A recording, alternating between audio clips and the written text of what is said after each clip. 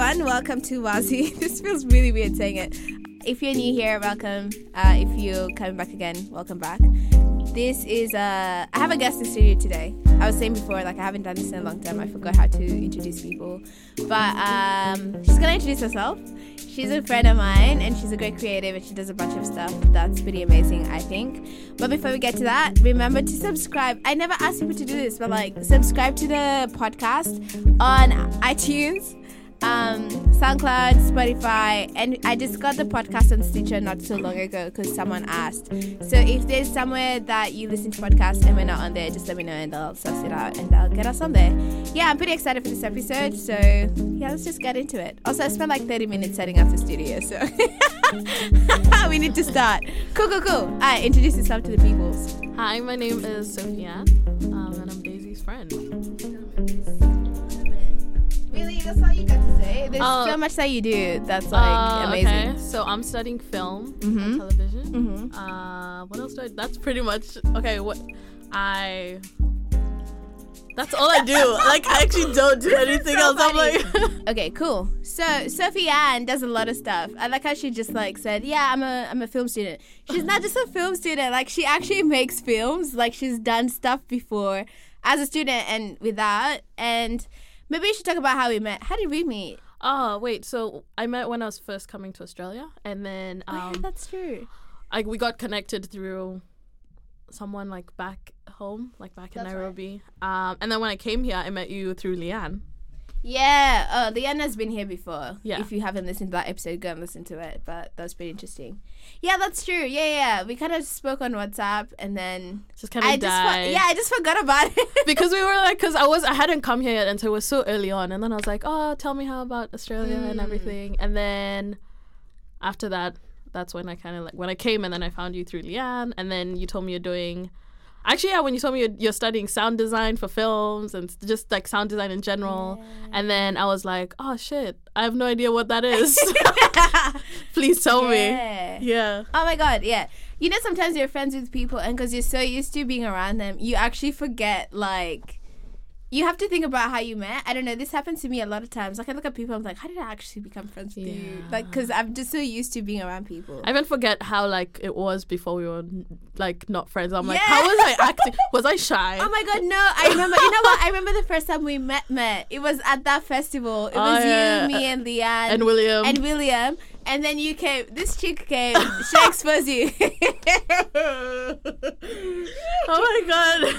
Okay, I just need to say it because it's really funny. So I just met. It was in summer, and there was this festival happening. It was Festival, just Mumba Festival. So we just went for the rides and to see what's up in Melbourne. And then so Sophia comes and she's holding Coke in her hand. By Coke I mean Coca-Cola, a bottle. And I was like, oh, can I have some Coke? It wasn't Coke, guys. It was red wine. But it was done so, it was so good. It looked like Coke. And it's because the festival, because there was kids around there, they weren't selling alcohol. So you had to get smart with also how to... and I was coming from... I was meant to be going to a party. Oh, and then and then I missed my train. So I was like, oh, okay. Oh, yeah. I'm just going to meet you guys at the festival. Also, she was just really nasty. I was like, yeah, I had festival. But I was still getting used to actually being in Melbourne where I'm I actually have to dress to walk and stuff like that. And someone was just peeping through the window. It's just really weird. I have to get used to walking and wearing comfortable shoes and wearing just comfortable clothes and stuff like that, and the weather. And so obviously that day I was like, I'm still new. I'm still here trying to wear flats and all these things. And it was a big problem, but yeah. True. Anyway, so that's how we met officially, and she didn't end up going anywhere else because we just, I don't know, that was a weird night. Anyway, I've worked with Sophie Ann before, and we've had really interesting conversations. So I thought it would be cool to just kind of talk about creative work, and also seeing that we're both from Kenya and we moved here to study because we couldn't get opportunities to study what we wanted to study in Kenya the way we have had here, and what that experience looks like. So as a filmmaker, what actually got you into filmmaking? Drama. I studied drama in high school, I think, a lot of the time, and I really wanted to be an actor. Really? Yeah, surprisingly, right? Now I'm I can never imagine my life doing that. But I did want to So I think that was like a starting point. And then I got into filmmaking because I think when I was in year 12, I went to you remember the House of Kangware? Yeah. The show? The one from Jugush. Yeah, that one. So I went on and also there was also on Hapakule. I've heard of Hapakule. Yeah, so what I did was I went for an internship at that place. And I wouldn't say I was the most engaged at that point, but I was really interested with how things were running on set and stuff like that. And I knew I kind of enjoyed working with actors. And so that kind of just took me in that direction because I knew I didn't want to necessarily do stage acting, but I wanted to be involved in writing and creating and telling stories. And then I was like, oh, what's going to give me that? And then it was film. And I think my passion for film has actually, I wouldn't say it was I really loved the idea of it and what I was doing at the beginning when I came. But then right now is where I'm fucking crazy about this. Oh, wait, can I swear? I did. Oh, yeah. Oh, shit. Okay. Yeah. And then I was like, I'm actually really crazy about this. I really love doing what I'm doing right now. It's interesting. I actually didn't know you wanted to be an actor, which is really interesting to know. Yeah. How did you give up on that to do? Because my parents are just nah. Okay, fair enough. They're just nah, you need to they weren't it was not they were never supportive. They're just no, you're not going to sustain. And then I think, I obviously get where they're coming from. I probably don't think the same because I think actors do such a big thing. But it was also good because then I realized what I think I wanted because I don't think I wanted acting. Great. Yeah. Yeah, at some point I wanted to be a lawyer and then I wanted to be an activist. And I was like, the thing is I'm still very much interested in that stuff and I think I would have been great, but I don't know if I would have loved it as much as I enjoy doing what I'm doing. Yeah. So I just decided I think also it's not I sat down to make these decisions. It just somehow worked out that I can still do the same things I wanted to do within both of those spaces because the motivation was just always to fight for human rights in some sort of way. I can still do that as through my creativity. And when did you decide you wanted to do this? It was funny because when I was in high school in PB, we used to have I was a music student. I was a music student, and I actually I thought I'd end up being a musician, which was really interesting as well. And so did my mom. She actually said that to me on my graduation. She's like, I always thought you'd do music, and I was like, yeah, I'm gonna do music, audio engineering. She's like, no, I actually thought you'd be a musician, and she bought me my guitar. She was ready. She was prepping me to become a musician. That's amazing. And I did music for a long time, and I was doing theater and musicals. I was singing pretty much. You can sing. Forever. I've never legit known that, Daisy. Oh my god! A lot of people do not know that actually because I stopped doing it. So everyone I met actually after theater or who didn't know me in my first 4 years of high school probably doesn't know that bit of me. Oh. I did sing a little bit in BTech actually. I used to do that with performance students. But yeah, when I was in my first high school, I just got interested in DJing actually, and I used to do mixes for dancing groups, and the mixes were so bad. I think about it today, I'm like, what? And I thought everyone knew if you wanted a mix, go to Daisy. And then I was interested in how music becomes music and that process, and I researched it, and it just took me to audio engineering, and I was like, well, I guess that's what I want to do. And then at the time I was listening to techno and EDM, Afrojack. Yeah, Afrojack was a huge inspiration for me actually, and I was like, yeah, I want to be an audio engineer for sure. That was in Form 2 or something like that, and then it just always stayed, and I tried to find my way around it. Okay, so what uni do I need to go for? I started doing my research then, and it's just a matter of if I'm able to do it by the time I finish, and yeah, I guess I am, and that's where I am now. My interest changed, definitely. I was a producer at some point, and I used to make EDM stuff. Well, I still have that stuff in the archives. I'd legit love to listen to that. I can't even imagine, especially with your music that I listen to right now. I'm like, how is that Daisy? But then I get there's that growth, that thing where things that's change, true. Interests change. Yeah, so that's how I ended up there. Mad. Honestly, I'm if I could sing, let me tell you, yes, I wanted to be an actor, but if I could sing, if I could have some musical talent, I would be a musician. I legitimately love the idea of music, and I don't know, to me, honestly, that to me was it was my goals. When I was young, I used to sing to people and just sing. I'm not good at it, but I love it. First of all, anybody can sing if you train. I think so. Oh, I trained. I just couldn't keep going. But I guess you can only go too far. Woof. But I'm actually looking into getting back to singing or doing something like that. I've done a lot of background vocals for people, by the way. Like, the songs are out there, but, you sign NDAs. They're not NDAs. It's just like release forms and whatever. But it was fun. It's always fun, like, being in the studio. Also, my class is just all male students. So sometimes they needed, like, a vocal. And they're like, yo, can you jump on this? I'm like, yeah, sure. And I'll do some stuff there. I'm good with harmonies. Look at me. I'm just speeching myself. So in case you need, like, a Call Daisy a on singer, just hit me up. 04. Anyway, going back to Sophie. Anne. I just call her Sophie, but her name is Sophie Anne, guys. So, please. What was it like, I just said like twice, thinking about being a creative in Kenya, and specifically like you're based in Nairobi and want to be a filmmaker. Who are the people you were looking at and being like, wow? Or was it the opposite where it was like, oh, I don't see people who are doing the stuff that I'm interested in? I think I wasn't looking hard enough when I was back home. I think I was like in this bubble of, wow, I'm going to grow up and do this and I'm going to create this. And then I grew up and I'm like now doing it. And I'm like, I only want to look at other people doing it and learn from them and be inspired by what they're doing and see how they're doing it and how they got there and kind of figure out how to kind of follow. Because I think like art, the way like you're told like it's more about like, it's like you steal art, but you don't steal, like it's not stealing, you just learn from it and you develop it and make it better. And so now like people like just even Wanuri, like just as an example of what she did, like for me it's not even about necessarily the film that she made, but how bold she was to have gone and created something that everyone was probably like, oh no, we're not for that, and still gone and still followed her vision and still said, I'm gonna do this. And I think to me people like that are really inspiring, especially women, Black women.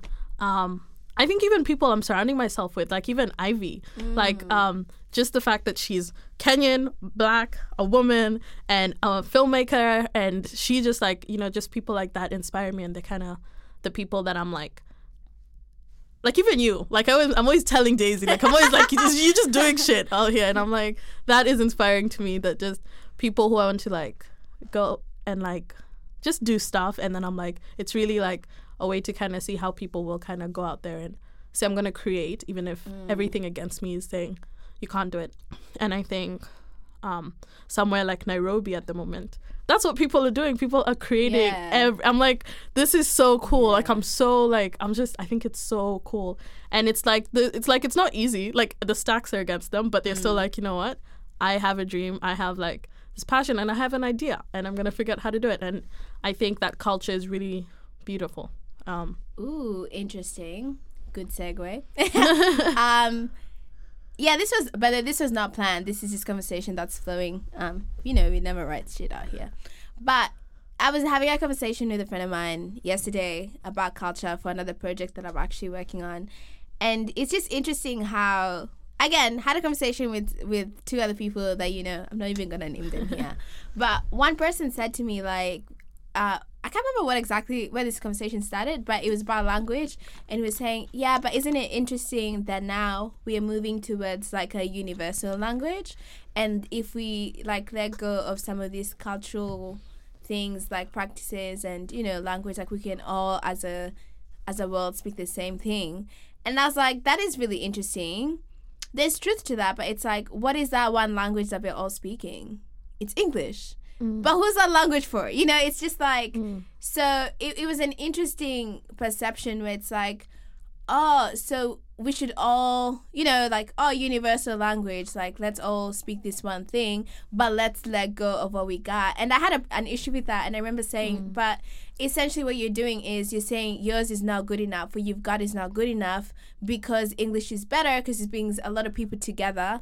But that's just you deciding to get rid of something that's important to mask it with something that has been fed to you as better, because that's pretty much everything else when it comes to like Western world versus culture. And that's how we ended up where we are at now. It's like, as much as colonization is not happening the way it used to, like, here's a gun, I'm going to shoot you, like, listen to me. It's not violent. It's like, okay, we're going to let you know that who you are as a person, as a black person, you know, living in Australia, like, you suck, you're in a gang, you know, all these stereotypes and projections on you until you hate yourself, that you're like, okay, what do you want me to look like? You want me to act this way? I'll just do that because it's easier or because it's seemingly better, and it's, you know, I can live life without worrying what's going to happen to me.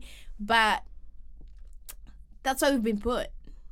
I also feel like I get what you're talking about, because I had the same conversation with someone, but I think I was talking about how, like, for me personally, I want, especially I think pushing me, like, and this has to do, like, even, like, learning about the art that I'm creating and a lot of the art that I'm watching. I think I want to go back and learn more about my language, more about my culture. It's actually like I got here and then I was like, actually, I'm going back. And, and I think it took me having to really take myself out of that and stop looking outward and start being like, no, what I have is really good. And I think it works in a balance in the fact that we are all, like, I think a lot of the people I surround myself with, so even like you and just my friends, like a lot of us, when we, like, I think where our parents were like, we need to make sure our kids know English and speak English. And to them that was beneficial because they were like, you know, that's going to make their lives easier. And it was true, like it did.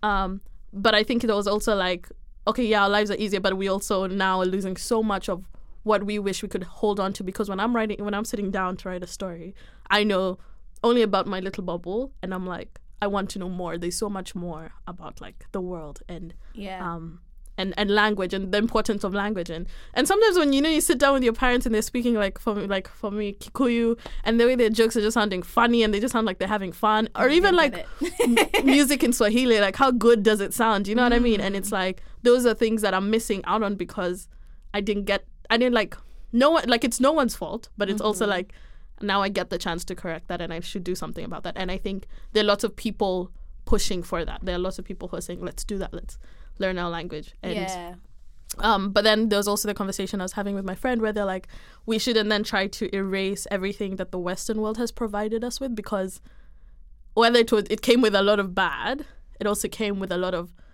good. Like, you know, like, even just the fact that we get to be here is a beneficial thing, you know? That's true. I think there's just, like, it's just kind of trying to find a balance, and I'm not sure if there's a balance, because, like, it's like, can you really have both?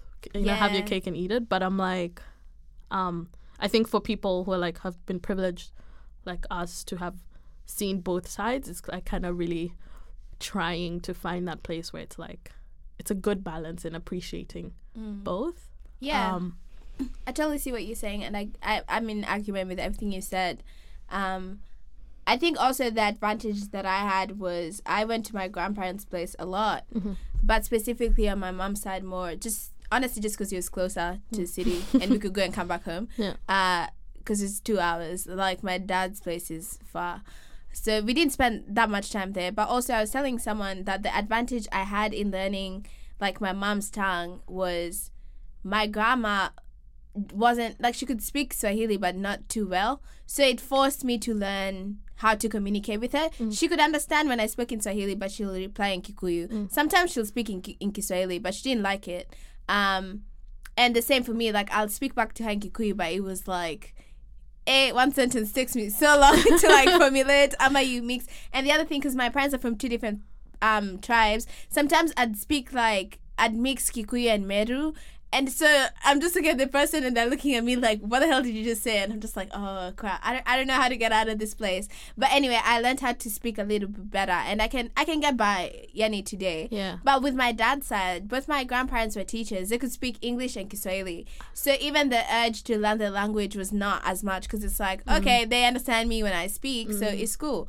And when I got older, I was like, I see my younger cousins now. They speak like Meru. It's like they were born there. And it's really amazing, because it gives me hope that it's not going to die with our grandparents or our parents. It's like that's an element of culture. And quite honestly, I think my uncles have done a pretty great job, because I see how they they're a bit younger. They're like 13 and younger. But I see how they've understood the significance of culture, and all they do is like school holiday. You spend a week there or 2 weeks or a couple of days, and you come back every time. And they actually want to go and learn. And I think that's the next step for us in terms of, like you said, we don't need to get rid of or overlook all the good that came with Western civilization or like English as a language. It's just that we can't lose what we had before. Exactly. And I think it's really cool because I'm like, first of all, like for me, like you're saying, my brother is like, his kids like go to like tuition to learn Kikuyu. And like their Kikuyu is much better than his. Like wow. Yes. And I'm like, that is cool. Like that is cool because he's like, nah, I don't want this for my kids. They're gonna like have this and they're gonna learn it, and they will obviously speak better than I do, and I'm like, that is very amazing. You know what's interesting is even here in Melbourne, like people who all migrants here, there's like a Persian school, Greek school, like all these different schools for people who moved here to learn their language. And every person that I know whose parents migrated here, they went to their like ethnic school on Saturday. That was a thing. Like, oh yeah, I was in Persian school on every Saturday. And so, but also maybe it was a necessity thing because most of these people could not speak English, so it was easier for them to talk. But I found that really beautiful that it doesn't stop, it keeps continuing. But bringing it back to like that whole cultural conversation and within the creative world, when I was leaving Nairobi, which was like 3 years ago, oh my god, that was so long ago. I honestly don't know how you've not. I'm coming back soon. Don't worry. But when I left, there was always this need for like, we were always reaching. A lot of us rather were reaching for the Western world, right? And then you come here and you're like, it's not even as like it's nice. Like you're not saying it's not nice, but you're also like, I'm actually like, I had a good life. I had a really good life. I think that's what happens. I think I'm like, I was on an ungrateful shit because I was like, I had so many good things. Yeah. And I love the fact that I'm here because I'm like, so many good things as well. But I'm like, I wish I spent enough time, like just, you know that you're told, I wish you spent like not looking like to the future and just kind of being present in everything that was going on. Oh, we had this conversation. Yeah.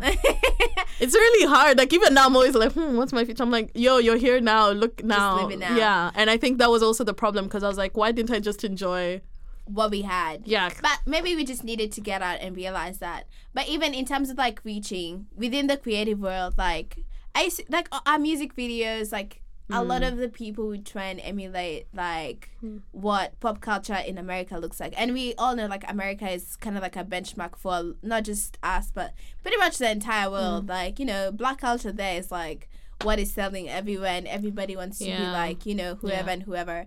But I've seen like things have changed now again, I haven't been back in a while, but I can see that shift. But what was that like for you in terms of like writing and creating your own work when you're here and when you're in Kenya, what that difference look like? I think that's really hard because sometimes I find myself when I'm writing from what I've consumed, and it's like how honest am I being, and that's when I'll give my work to a lot of people who I think can tell me straight like this is not actually, and I'm like, yeah, you're right, this is not actually true.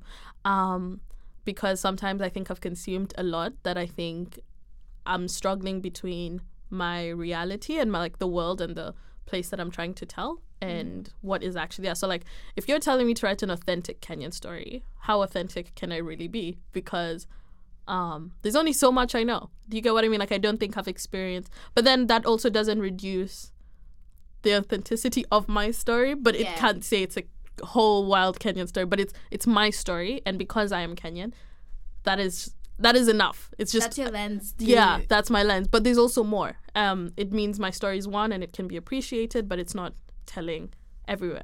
And also when I come here and I'm telling stories about here, I think that's also really difficult because I'm like, there's a lot of education that takes when you're writing. Like you can't just sit down and decide, I'm gonna write this because I think it's a cool idea. I think there's a lot of, and I do that sometimes, but I'm like, it's always like a first draft when I do that, and then I'm like, let me figure out more and learn more. And I think that's what I enjoy about filmmaking. Like the amount of things you have to learn by the time you've sat down with something, you're like, well, really had to think, because you know, you're developing characters, you're developing worlds, you're like thinking, how does this and this make sense? And you know, so there's a lot of questioning of reality and what I would want to see, I guess. Okay. Does that answer your question? I Yeah, forgot your kind question. of. I'm gonna go back to that question actually. In terms of, I remember there's a time you wrote a script, but you didn't feel like people in your class got it, right? I should point out that you're the only Black person in your class as well. So that gives people an idea of it. But do you think when you're writing like stories about yourself or inspired like by Blackness or Africanness within this environment, that it's just, how is that experience? Like of you wanting to tell certain stories, but also you're aware of the environment that you're living in and what that means in that environment?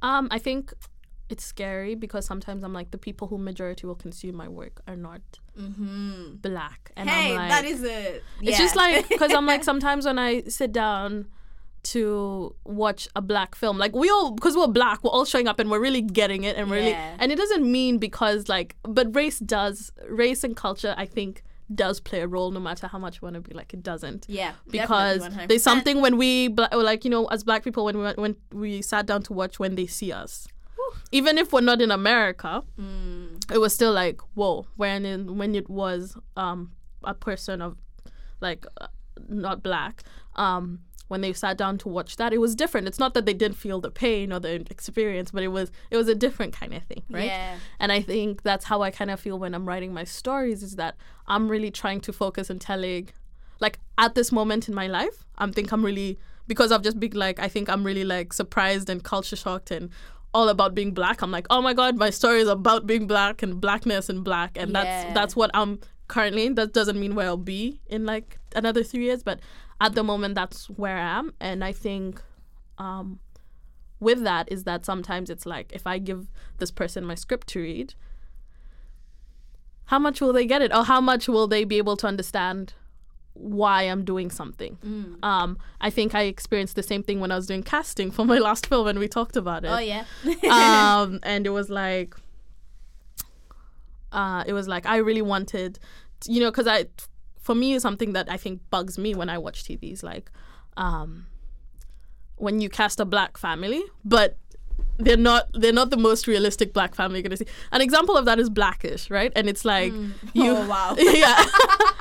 And it's not they've done it, like, I love that show so much, and I kind of rope my head. I'm like more sympathetic of how hard it is to cast people who all look the same. Like, it's really, really, truly hard.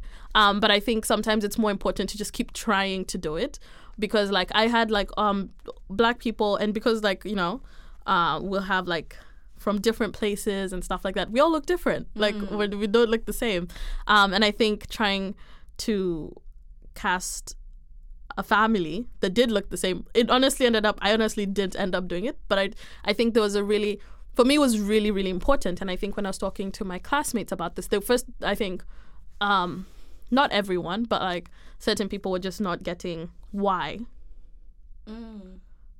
Oh, they couldn't see it. That's even, I think, maybe a thing. They could not see it. Like, they couldn't see the difference. So it was like, oh, you're all Black. Yeah, like, and I was really surprised by that. I guess, for me it was like immediately. So you see, like, whereas when I showed you the people I was casting, you were like, oh, they all look different. Like, you're like, in your head it already went off. Like, you could tell. No one family. Yeah, like maybe cousins. And I was not like, siblings. And I was like, do you think I can cast this person? And you're like, nah, they don't look at all like alike. But and I think that was also a surprising thing. So it was in that way. Whereas that was a problem. I was also like, I feel the same way in my stories. But I think there's also a middle ground where we meet is in the fact that we all have such different stories. So there's a lot of things they create and a lot of stories they do that I don't understand. And I think that makes me more forgiving and more also aware of my own flaw. Is it flaw is the word that I'd use? Or my own shortcomings. I don't know. But like the idea that they will never fully understand me, and that's good, and I will never fully understand everything about them. Yeah. And that's okay. And I think that's the experience of art, is that we learn. So like they'll create something. I won't understand it. I'll ask questions. I'll become more educated than I was yesterday. Yeah. And that's, I think, a part of like being in such a culturally, what was it? Well, it is culturally diverse. Yeah. But that is a very it's a topic for another day and very sensitive one when you're speaking in a Melbourne context. Yeah. But I like what you said when, like, you know, you're creating work, but the majority of the eyes watching this work is white, because that's the same thing I think about. I remember I was creating work for a festival. They asked me to create something for them. They commissioned me rather to be part of a lineup, and I had this idea. I was gonna explore, like, you know, Black masculinity, and I spoke to a couple of my friends about it, and like, what do you think of this idea? Blah blah blah. But the one thing that always kept ringing in my mind is like, because I'm working for them, I have no control of the audience that's coming in to watch it, and it's gonna be 100% more white people. Not 100%. What I mean is, like, it's gonna be more white folks than Black people watching it, and I don't want to create work where I'm like, cool, I'm going to censor some stuff so that they're able to consume it. But at the same time, I don't want to create a platform where I'm creating room for people to overlook some things or interpret things wrong. I don't know if that made sense. Because there's a vulnerability that comes with also sharing stories that are very personal and that lets you into certain people. And like you said, all Black folk are different, you know, and of course to white eyes we look similar, and it would be the same for us when sometimes we look at Asians, you know, we just all think they all look the same. I don't know, some people can't tell the difference of Japanese people, Chinese, Koreans, but I'm pretty sure they get upset with that as well. And it's just it's a very ignorant thing, but when you think of people, your audience, and people consuming your work, it's really interesting. And I watched Ava DuVernay have a conversation after When They See Us came out, and she really didn't think the whole world was going to watch it the way they did, because a lot of, I can't remember the number, but there's a couple of countries that watched When They See Us. And what I was wondering is, you know, as Black people living on the continent, your experience with race is so different from when you leave, and also depending on what part of the world you've left to. Your experience in, you know, Middle East is not the same as in Europe, it's not the same as in Australia, and also Blackness means very different things in all these places. We know Blackness in Australia is very different, and people don't necessarily know about it, and probably should, you know, learn more about it.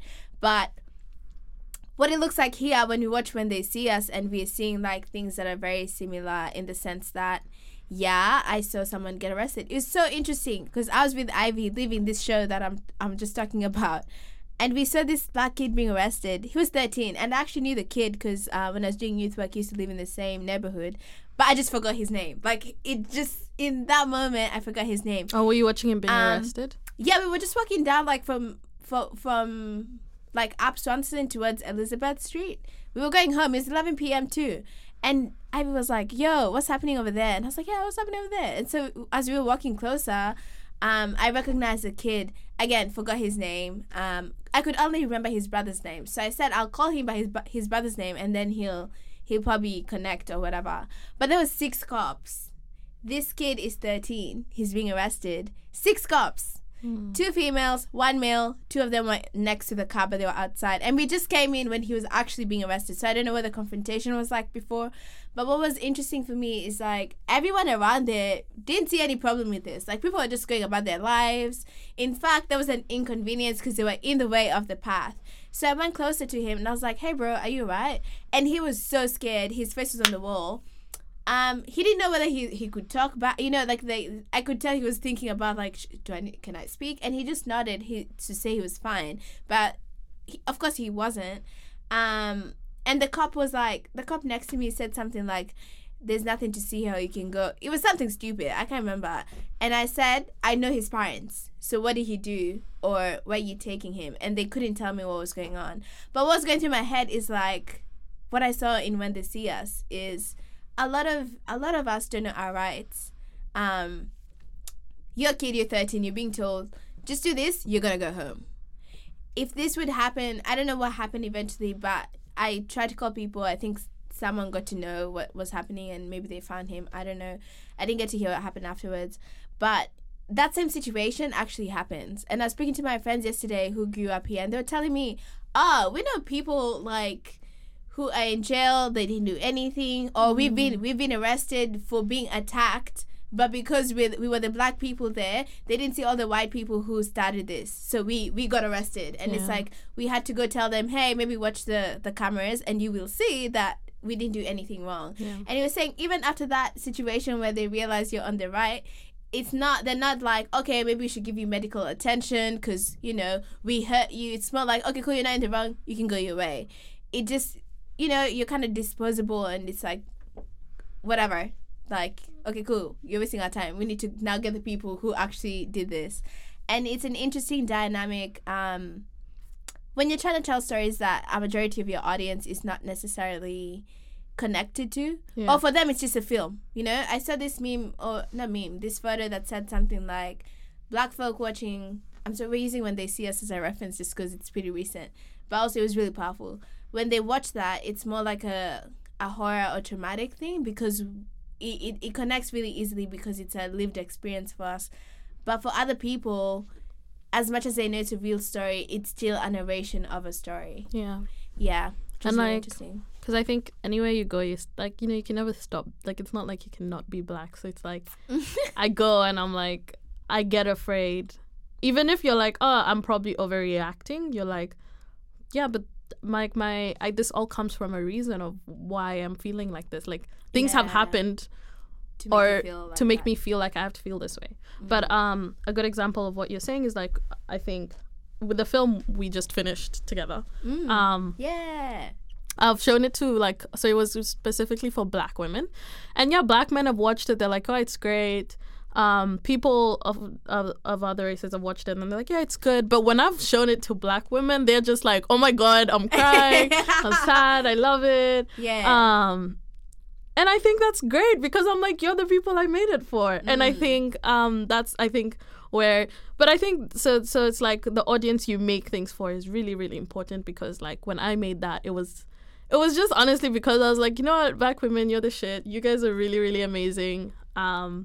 And like, even just kind of like thinking about all the women I'm surrounded in my life and all the women that kind of build me and make me like that. And I'm like, I want to make something to give back to you. And I think that's what we're talking about when you say I create art for certain audiences. And it's like, as long as my audience have gotten it and they have loved it and it has done something for them, then I think that's something like your work has accomplished something really big. Right. And also, like, and I also think something that when you're talking, I was thinking about in Kenya, how even being black in Kenya, you're not actually safe because, like, we're all out here and everyone's black. I'm like, no, Kenya has its own racial issues that I think are really, really big, undealt with because we have so many other things to deal with. Like, I'm like, I'm not mad about it, but I'm like, what about did you see the thing where Jay's Kitchen had that post, that statement where they were talking about how so someone complained how they're getting tipped, like how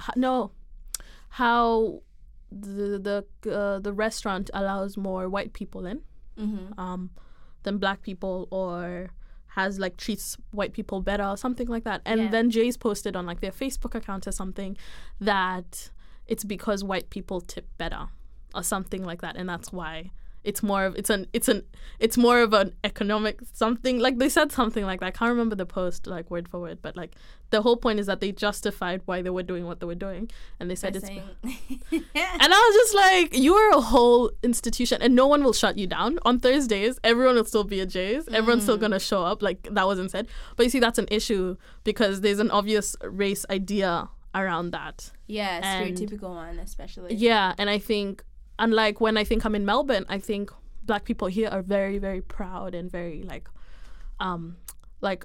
it's really inspiring to see how like they come together and like, you know, support each other and work together. And I think that's a really good thing. And I think in Kenya we like to support black people around the world doing like coming together and like being what's the word I'm looking for? Unified? Yeah, no. United? Yes, I think it's like, united. I don't know why. I'm not sure. I feel like it sounds weird now that I can't remember my whole sentence. But like, we like to cheer on when it's like the rest of the world doing that, like coming, like when it's like in America or in Australia, or like we're like, oh yeah, black people, black power, they're coming together, they're doing that. Yeah. But I'm like, at home, are we are we Are we doing doing the that? same? And I know we're all black. I know, like, not all black, but I think majority of us majority. are black. Yeah. But are we celebrating our blackness the same way? yeah. You know, because we are still under systems where it's like, you know, both of us having been to British system schools and seeing the way those things are run and seeing the way this, I'm just like, there's a lot of introspect. Yeah, you're right. I'm right? Yeah, There's a lot of definitely. introspection that we need to do. Yeah. Oh God, a lot of it. Yes, 100%. Agree. Because I'm like, if a business can do that and there's not enough backlash to like close it down for I don't know how long, then it means that there's something we're okay with, and I don't think that's fine. Yeah, I agree. There's a lot of complacency, and what I find really great that's happening now is I remember when I was growing up, like Kenyan music and Kenyan films. Like I used to watch like Kenyan films a lot, and then for both of those industries, there was a cafes where everything just disappeared. I don't know what happened, and then now we're picking up again. And like I just saw Mugambi Ndega, like he did a I really film, want to watch that Lusala, film. and then we had like Supermodo and Rafiki, and and now we even have film festivals, which means like a lot of people, especially with indie films, can even put out their stuff like for more people to watch, and that's like a huge step forward. And there's also an awareness of, hey, this is actually a legitimate industry. And I can't remember where I saw this, but there's a streaming service that's I forgot what it's called. me too. And then I when forgot you what need it's stuff, called. it's like when it disappears, but it streams like African content, and so a lot of the Kenyan stuff is there. And I think it was like a thread, or someone shared it somewhere and I saw it, but it was like someone was arguing that they don't want to spend money on that streaming site, but they'd rather spend it on something. I can't remember Like what Netflix? Netflix or something like that. Yeah. And it's like, I get it, but this streaming service has done a pretty good job of balancing like African content, specifically Kenyan stuff, and also like worldly other things. And the thing is, you want to support your own when they're winning and they've reached a certain stage, and When we Lupita saw that won her very Oscar. clearly with Lupita. This, and then now with Wanori, even it's like, Yeah. oh my God, everybody Yeah. loves her, and it's Yeah. like, okay, maybe we can watch Rafiki, just maybe, or also maybe we can just support her in what she's doing. Yeah. Even people like Muthoni, the drama queen, Mlingoja sijui, akina Blinky Bill, Yeah. and I don't know what that mentality is, but I think where we're at now, even as creatives, is we've had amazing people clear the way and allow us to have conversations and create work that is not censored. Because the problem is also with creativity, sometimes there is choices, but also the purpose of telling some stories or, creating work that a lot of work stems from storytelling, and then the way you choose to tell that story might be through different avenues. And censorship really deters creativity, because then now you have this amazing thing, and then after you've created it, you have to start thinking of how to make it like something else that you didn't intend for it to be, just so people can consume it. And that sucks. That really, really sucks. But I'm great like we're moving forward as an industry as well, and we're accommodating like people and what they need to say. Actually, watched a really interesting documentary on Netflix. It's probably been there for a long time, about hip hop. And then just take you through the journey of like where it started and where it's at today. And it was interesting to see that there was a lawsuit to ban hip hop because For of real? censorship. Yeah, because one person was very, again, names disappeared, but there was a case in court that went because this guy was very explicit, but he was saying things that people like. His lyrics are very sexual, but he was just talking about how young boys like go about and they want to have sex with a woman and what that conversation would be like. But he just used the words that people would use normally on lyrics, and everybody loved his music. And the problem was, as it always is, our children. I don't know why we use children as scapegoats. Our children, our society, and all these moral compasses that we create. But he's like, so just because it's in a song doesn't mean people don't talk this way outside of music, But they banned it. But the people were saying if that didn't happen, if they didn't win the case, we would not be hearing music the way we're hearing music today. It'd be very censored and very fake, of course, because that's what censorship is. Yeah, that's what censorship is. Anyway, going back to filmmaking and creativity and stuff. How do you think your environment influences the stories or how you go about things? So there's something you said just earlier, like about censorship and just being like, so something I really liked about coming here was with my classmates. I think they really pushed me to, not necessarily like they did it to me, but like watching what they created. I just was like, whoa, I can do any of this. Like I like, let's compare it to the first film you helped me do sound for and the films I'm making now. They are not the same. True. And it's because I think my environment has allowed me not to be like, you have to be conservative and you have to think like this and these are the things, the stories you have to tell. And I think that was coming and seeing what other people are doing and just being like, whoa, I can do this. You know, like I can tell any kind of story I want to tell and it's fine. Like people will take it the way they want to take it. And I really am thankful that I've gotten to see that. I forgot your question, damn it. How your environment affects the stories that you're telling. Also the stories that I'm telling is also learning to be respectful, I think, as well. Because I think, especially for the script that I'm writing at the moment, I'm really like trying to be as respectful of the people that I'm telling it about. It's actually just what we were talking about earlier, like about, you know, police violence or just even like, not necessarily even police violence, but like, what does it mean for someone who has grown up in Australia, lived here your whole life, you're Black, and all the other problems you face being a Black person in Australia? You know what I mean? Like, especially as a mom and her kid, and you have a son, and, you know, what does that mean for you? Like, that's a stressful situation because you hear how Black people, African people are painted in the news, in the media in Australia, and you're like, that's not true. That is so far from the truth. And yet, there's only like such a small group of people shouting and saying, no, that's not true. And yet these people, you know, like it's so, I think, even when I try to tell that story, I can't tell it from, because I get to go home. I get to go back to Kenya. Australia is like, I'm here right now, but my home is in Kenya. And so even trying to write this story and think about what I'm saying, I have to be really respectful of the fact that it is not 100% my story. Yeah. And just also trying to be as honest about that as I can be. Yeah. Interesting. I actually wanted to ask you in terms of, this is a question that I feel like I have this conversation with myself so many times and with other people, because within creative work, we are freelancing at the moment. And I tell people freelancing is expensive. It's so expensive. It's not so expensive, but it's quite expensive. And it's a really sticky situation because you want to do stuff. It costs money. You don't have money. You're not making even money from what you're making. So it's like, how am I going to do this?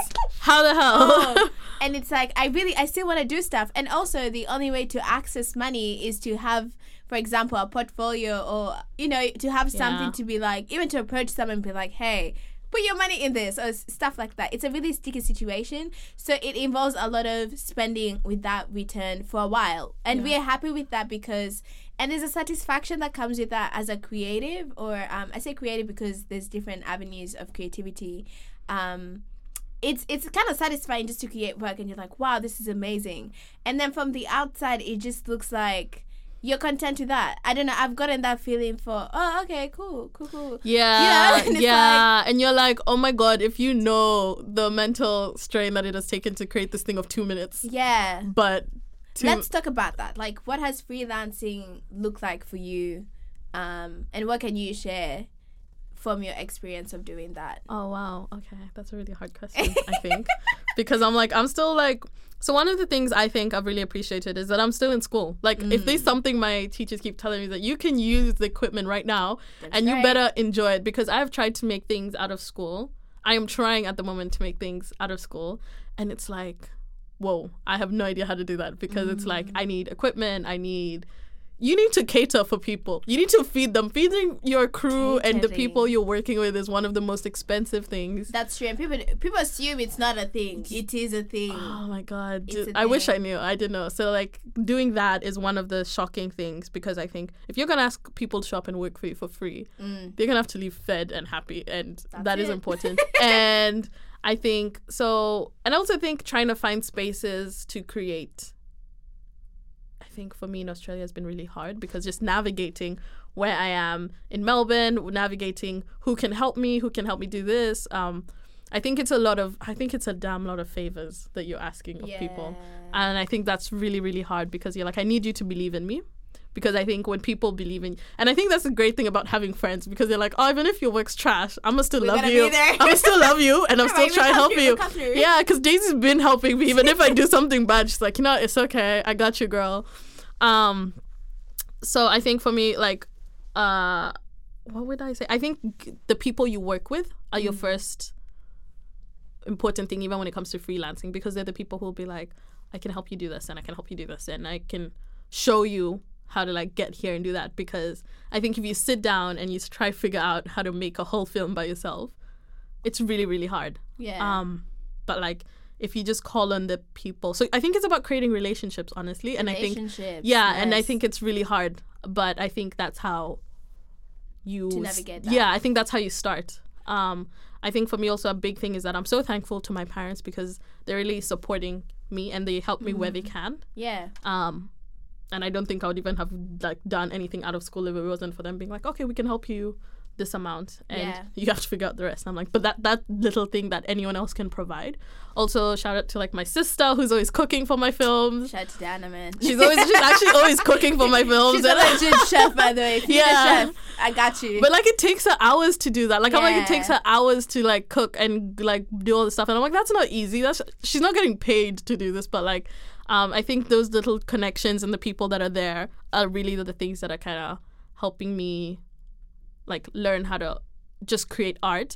And hopefully one day I will make more like money from like my art, and then I can pay people. Yeah, I agree with you. And that's why we end up doing a lot of like campaigns online and, you know, raising money. But I think in my experience with freelancing, just because there's a lot of overlaps with audio, you end up working in a lot of different fields. And for me, I pretty much do everything. Like I'm doing films, I'm doing live sound, I'm doing studio stuff. You do a lot of stuff. Working with other creatives, like even me knowing that these people probably don't have a budget, and also knowing when to say no and being like, nah, you're gonna have to pay, you know.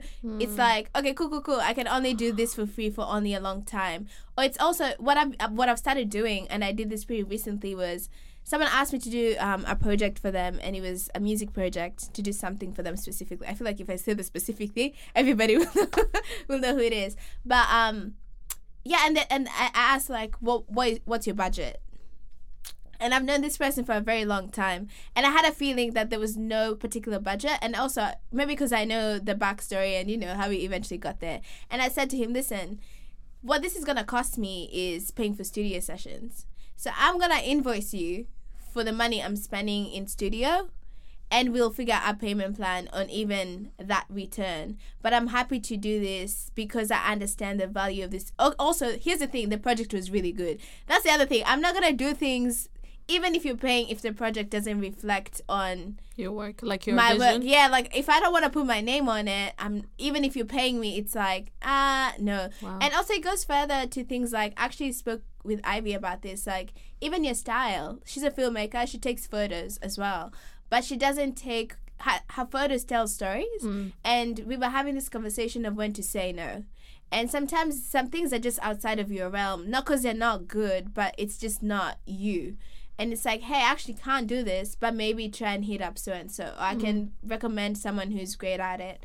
And knowing, and also people accepting that no and not taking it personally. Because it's not always personal. In fact, most of the times it's not personal. It's more like, yeah, nah, this is not, doesn't reflect about me. But anyway, going back to freelancing, pay your people. Also, you know, or find a way of a return. And payment is not always money. It's like, here's the long-term goal. Do you think you fit into this long-term goal in some sort of way? Like, hey, maybe I can't pay you right now with money, but listen, here's a book. I've done that before. Someone helped me. Actually, my friend who did my illustration for this podcast, I bought him a book that he had really wanted for a long time because I'd heard him talk about it, and he was just really, there was like gratefulness that came with it, and I was like, okay, good, we did something great here. Yeah. But it's the small things that may not be money, because again, the thing with your network is a lot of you are also starting out, so it's like you're within a group that's starting, so all of you just don't have money. Yeah. And all of you are trying to make work, but all of you are trying to grow together as well. So, and that's this way it happens. Like, this is something I've started doing is if I'm in a situation where I can put, and I learned this from Jesus and Jollof, from Lavi and what's her name? Yvonne. And they were talking about other people. It's like, always say your friend's name in rooms, even if that room has absolutely nothing to do with what your friends do. And it's something I started doing, and somebody actually got an opportunity through that because I just threw in a name. I get opportunities like, through that. Daisy forever is saying my name. Like, yeah, true. I mean, Daisy's forever saying my name. I'm like, I love you. And it's just great because you can't, you just don't, you know, it's not great until you're winning with your people. Yeah. And it's small things like, oh, I just want to do this video. I was like, oh yeah, my friend is like a filmmaker, you know, she does this thing, she's pretty amazing too, but it costs you absolutely nothing. And that also kind of, for me, it's never like a comeback, like, you know, once she makes it, Sujri will, it's just always like, Ooh. I actually can't do this, but I know someone who can. It's more like, this is an opportunity for someone else, not because I'm getting anything out of it, but because it really is an opportunity for somebody else, you know. That's just wow, it's like my mouth's dry, like the words are struggling to come out. Let me just have some water. Pour you that water. is making me think like about what you're saying about competition. Like you think like when you come here, it's like, I need to be better than this person. You do not need to be better than anyone. You just need to be like your best, and like the people you serve, like the people you work with and your friends are not people you're trying to be better with. You're trying to actually like grow together, and don't look at them as a competition. Look at them as like people to inspire you. Like if you see your friend really doing a great job, don't be like, oh, like obviously sometimes I think you feel it like a bit, but you're like, don't let like that feeling be like your, you know, again back to like your reality. Be like, nah, that is an example of where I'm trying to go in. And the fact that they're doing that is like, I'm gonna learn, I'm gonna ask questions, I'm gonna figure out how to get there. Even like with your freelancing, like if I see someone who knows how to do it really well, I'll be like, I have no idea what I'm doing. Please, I don't mind making mistakes. I'd like to know how to do this. And I think that's something I'm learning, especially this year, that my art is like, it's where it is now. And it's like, I shouldn't compare it with anyone else. I should be learning from everyone else. That's major key, man. And I think it's hard though. I think it's really hard because it's like, we've been taught like, if someone else is good, you can't be good too. And I'm like, that's a lie. We both can. You can just be good in your own damn way. Yeah. I totally agree. And I think, that's another thing, because I think if you constantly are feeling insecure and like, and that's something like I think you struggle with, like generally. Like I'm always talking to Daisy, I'm like, Daisy, help me. And she's like, no, you can do this. And it's really weird even having those conversations. Like, here's the thing that I really love about my friends and especially friends that I made here, because when I moved to Australia, I didn't have any friends. So I've built a community here. And I remember, like, I did a game night for my birthday, and there was, like, a lot of, you know, you invite people, and everybody shows up. And I remember looking around, and I was like, oh, my God, I actually know all these people. Because I was like, oh, maybe this, you know, the two plus one. I was like, Daisy, how do you know all these people? But everybody in that room had something creative that they do. Like, even if it's a hobby and whatever. And some of those people in that space met at a different gathering. I know people who met at Kaya, like they showed up for my show, but within that space they made connections and they created something together. And that is like, I usually feel so good when that happens. I'm like, oh my God, I had absolutely nothing to do with this. All I did is like, the one thing you had in common, you came to see something I made, and then you formed connections within that space. And I think I just wanted to say with my friends specifically is, the friend group that both of us share, we're probably the only two people within Creative Works, and maybe Ruby because she does a bit of design. But also but everybody else does completely different things. But the support that is in that group is ridiculous. Yeah. Things like, even for your film, you needed like a lot of African clothing, or it was something like and that. Everyone's like, yeah, I'll give you my clothes. Just ask, hey guys, who has G the list, and someone's like, I'll give you G 2 data, I'll give you this, and it's just you can always support people that you're not directly involved in, and that goes vice versa, like creative and non-creative. Like people within, I'm just very grateful for that friend group, that the level of support of not even, even when they can't show up, just finding a way to support you, even mentally, that is like major key. Yeah. And having conversations like, I really feel down. I remember for this podcast, this one time I was at Sophie's house and it was her and Diana, and I was like, we were talking about that thing for comparing ourselves feeling pressure to create stuff and to do things, but it's like, I just don't feel ready to do anything. And it was kind of like a ping pong thing, like, yeah, I get it, but also I feel like I should be doing, and you have the conversation, and sometimes you don't resolve it, but it's good to talk about it and also see other perspectives from other people who might not be in direct link to what you're doing, or and people who care, not just anyone. Yes, people who care, because some people just be like, I'm just gonna sit here and listen to you, but I don't really care about your problems. People who care. Like even for my film, Leanne just made chapatis. I was like, yeah, she just and honestly, that seems like such a small thing, but it's actually like a huge deal for someone to have taken time out of their crazy lives just to make chapatis for you. And I'm like, that's amazing to show up and do it. Also William once showed up on set to be an actor for a film I needed, and he did such a great job, and I was like, whoa, you should actually do acting out here. But it was like, it was so nice to have those people just come when you need them, and they'll be like, so I think, relationships are actually such a big deal, and they're hard. I think I've never struggled so much to create actual friendships and relationships like now. Like as an adult, I'm like, it's so hard. Right. It's so hard. It took me a long time to hear. I guess specifically also because it's a new environment, so you're kind of starting from scratch, and you lose people along. You lose so many people along the way. Like before you get to like your core. Let me tell you, this is the thing with this specific friend groups. I'm part of a lot of other groups, but with this specific one as well, it's like, well, we're all Kenyan, and that just happened by chance. And I guess it was that familiarity of like, oh my God, I know Nani, and it's a good place also to just, when you're homesick, we just have one of those days and we'll meet up. And it's and it's just a great space to know, like, I'm away from home, but there's like a glimmer of home around me, and I have people who, if I say chapati, I don't need to explain what chapo is or mabui is. Sophie gave me mabuis. Stuff like that just makes you feel okay. And I remember when my mom was here, we all had dinner. These guys actually planned a graduation party because they knew I didn't want to do anything.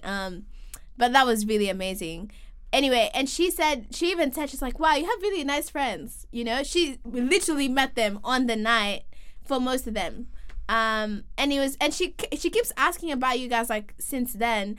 But even for her to have never seen you guys before, have met you for like a couple of hours and spent some time with you, and was able to recognize that there's just a sense of it's actually a family, and that's really something important, especially when you're away from home. It doesn't have to be people from your home place, but just even to get people to just feel comfortable enough, and you're able to be yourself.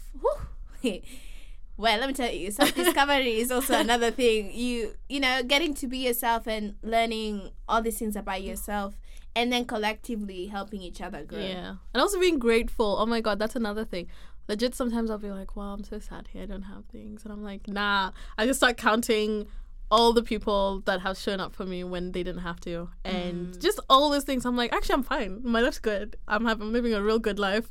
And it takes, it's like 0 to 100, but just kind of counting those like blessings. Just the small ones, the big ones, they really just kind of put things into perspective and kind of being like, I don't need to have like a lot, but just even the way you're saying, like that really small thing will help. And I think, I don't know how we got here from freelancing. Oh, please. I forgot. This podcast goes pretty much everywhere. But it's just like, really, this is how conversations go.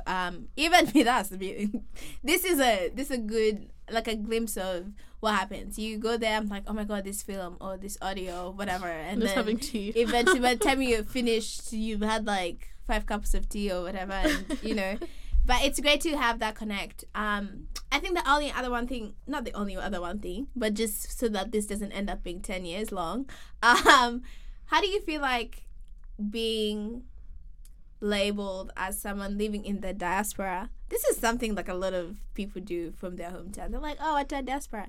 And creating work that people, I think in my experience from what I've seen as well, is I feel like a lot of people, I didn't think when I started this podcast, I've said this 10,000 times, that people would listen to this. But what I've heard from people who have directly fed back or, you know, written something or whatever about what they listened to and what they heard was we didn't change in the sense that we got rid of ourselves. What am I trying to say? I'm trying to make question. I think what I got to hear is like the idea. There's this idea of diaspora being, because I'm away from home. Yeah, I don't necessarily care or follow what's happening at home because I'm better than you because I got out. There's that feeling of they got out, and then there's that envy of, man, they must be doing well or whatever because they got out, like this getting out situation. And I understand it, like economically, and there's other things that make it look, and there's a romanticism that comes with it. And I think it reflects sometimes in the work that we create. I remember talking to people sometimes when I talk, a lot of times, and pretty much all the time I talk to people, I forget that some things are not familiar.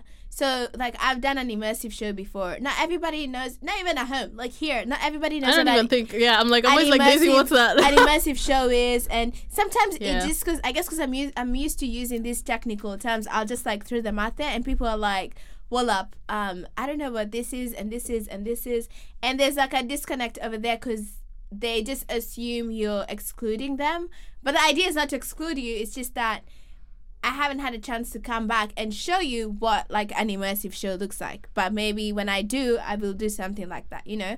Or installations. Like people like, what is an installation? And I was actually, this is a really side note, I was looking up into installation artists in Kenya. There's actually a few. So maybe make a point of looking at that as well. And they're pretty dope. Can't wait to meet them if I ever get to meet them. But anyway, going back to what I was saying before, do you feel like when you create work, people also looking at your work like, this is not our story. You're telling stories from over there for us to watch over here. So like specifically on the stories that I'm telling? Yeah, or maybe the ones that, have you had a thought of like... So like first just what you were talking about earlier is that when I went to do an internship back like in December and like January, it was like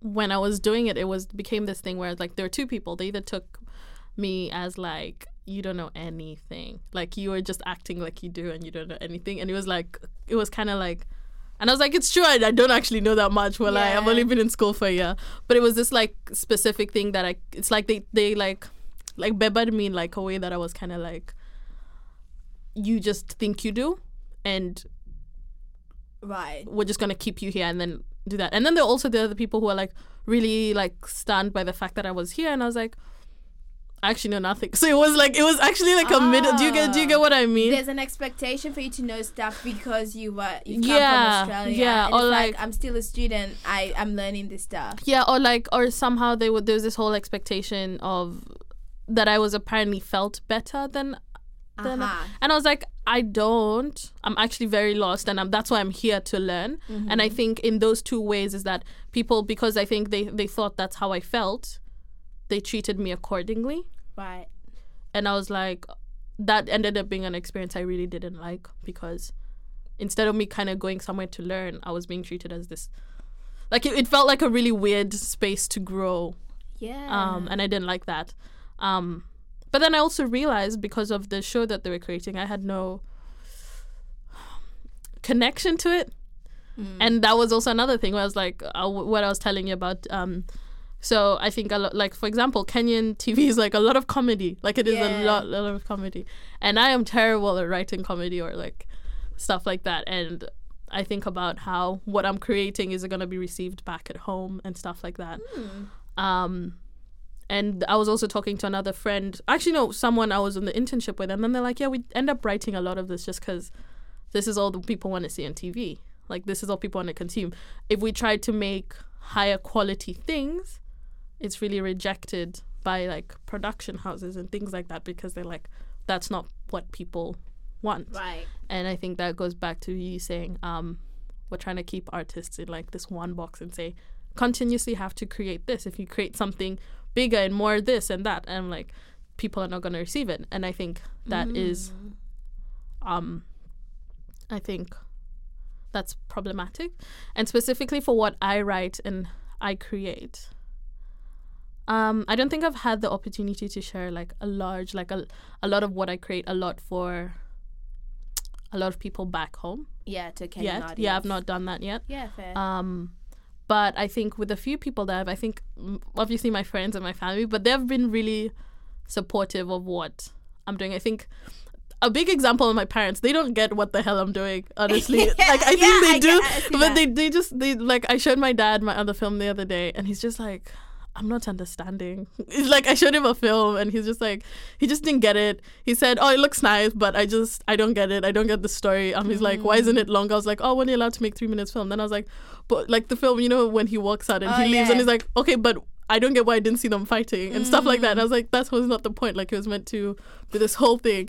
But I also realized that sometimes it's not that you need to understand everything. Like you don't have to like, with the people that I'm creating it for, it's not that they sit down and understand everything, but they appreciate the little things that they can. Right. Like even if he doesn't get the whole thing, he'll be like, oh, I appreciate the clothes that you had, they were really pretty, or the costumes and stuff like that. And so I think what I'm creating right now will hopefully, I think I want to really create things that will have an impact back in Kenya. Right. A positive one. And I hope that when I do, it'll be received well. I hope I can even do it. Like I think that's another start. I think another thing that, as for me, is that when I've learned a lot from here, but there's also I have to go home and learn a lot from home. I agree. Yeah, that's, like I can't. Where I'm at as well. Yeah, because I can't only have what I've learned from here. Like I've learned here what I need to learn, and then when I go home, I need to learn a lot more. And just merge those two. Yeah, I agree. I feel like I love what you said. Like pretty much everything you said. And I resonate with a lot of that in the sense that sometimes people don't get what you're doing, but they still want to support you. Yeah, definitely. They do. Like they just. And sometimes it's more like, yeah, I need you to also see there's something bigger. I think that the challenge that I've felt as an audio engineer and doing things outside, people have boxed me as an audio engineer because I went to uni for that. Yeah. And it's like, that's just one aspect of Daisy. I'm a creative producer too, you know. I do theater, like I create artwork that's outside of audio engineering. There's aspects of this things that I use. And it's funny because a lot of the opportunities and things that I've created have been like audio engineering has been a supportive of that. It's more like when I produce shows, I am producing a show. So I'm working as a producer, not as an audio engineer. In fact, audio is like another aspect of the performance, you know, and I think we need to also stop labeling people and boxing them in certain things because they studied this thing or you met them as this one thing, but they're not just that, because that also kind of goes into someone's psyche and it kind of pushes them in a way that they feel scared to experiment with other things. And I'm just grateful for actually some of my lecturers who pushed me to do it, because that's something I felt that was really difficult for me when I was an audio student, is because everyone just expects me to create work for audio. And it's like, you're an audio engineer first. It's like, yeah, cool. I don't think there's any order. I can do that. I can do that. I can do that. And I actually learned this from, I'm not sure if I shared this here, but I listened to a podcast where this lady called Stacey Abrams, who is actually the first black woman governor of Florida, I want to say. If it's not it, I'm just going to be persecuted by some people. But she said something really important. It's actually the one and only Afropunk podcast I listened to, which was really interesting. But she said, because she always wanted to do a lot of things and people just expected her to do one thing, she had a book where she wrote all her dream jobs. And then she'd look at it and figure out how to do the different stuff. And she's been able to do a bunch of like different things that are super unrelated, but it's because she knew she had a capacity to do it and she always wanted to do it. It was just a matter of how to get there and when to get there. So don't box yourself. If you feel like you're a financial, I know someone who studied finance and economics and he's running his own business of a clothing line. Shout out to Joel. Naiva, check them out, pretty cool. But like And it's like, yeah, he's not just like this one entity. He's doing other things, you know. I can still be a musician, but I can also be an entrepreneur in like a law firm. I don't know, like you can do anything really, and that's something that I'm also learning to tell myself every time I doubt myself. We've had this conversation where I've come to you, I'm like, yeah, I feel scared. I know what I'm doing. I don't know if this is right or whatever. And, you know, sometimes you need someone else to affirm that you're able to do it because they can see something in you. Yeah. So stop boxing people. I also think your art doesn't have to be good when you start. My God. Oh my God. It can be, if you see the shit I was making at the beginning, honestly, I watch and I'm like cringe. But it's also, it's okay that I think it will get better. It will, like, I think that's, it's hard to say because I'm always like putting pressure on myself. But I think when I'm not judging myself, I'm like, you know, it'll be fine. You can get better. So even if you're like, I think when you're drawing something or you're taking pictures of something or you're doing this, it sucks now.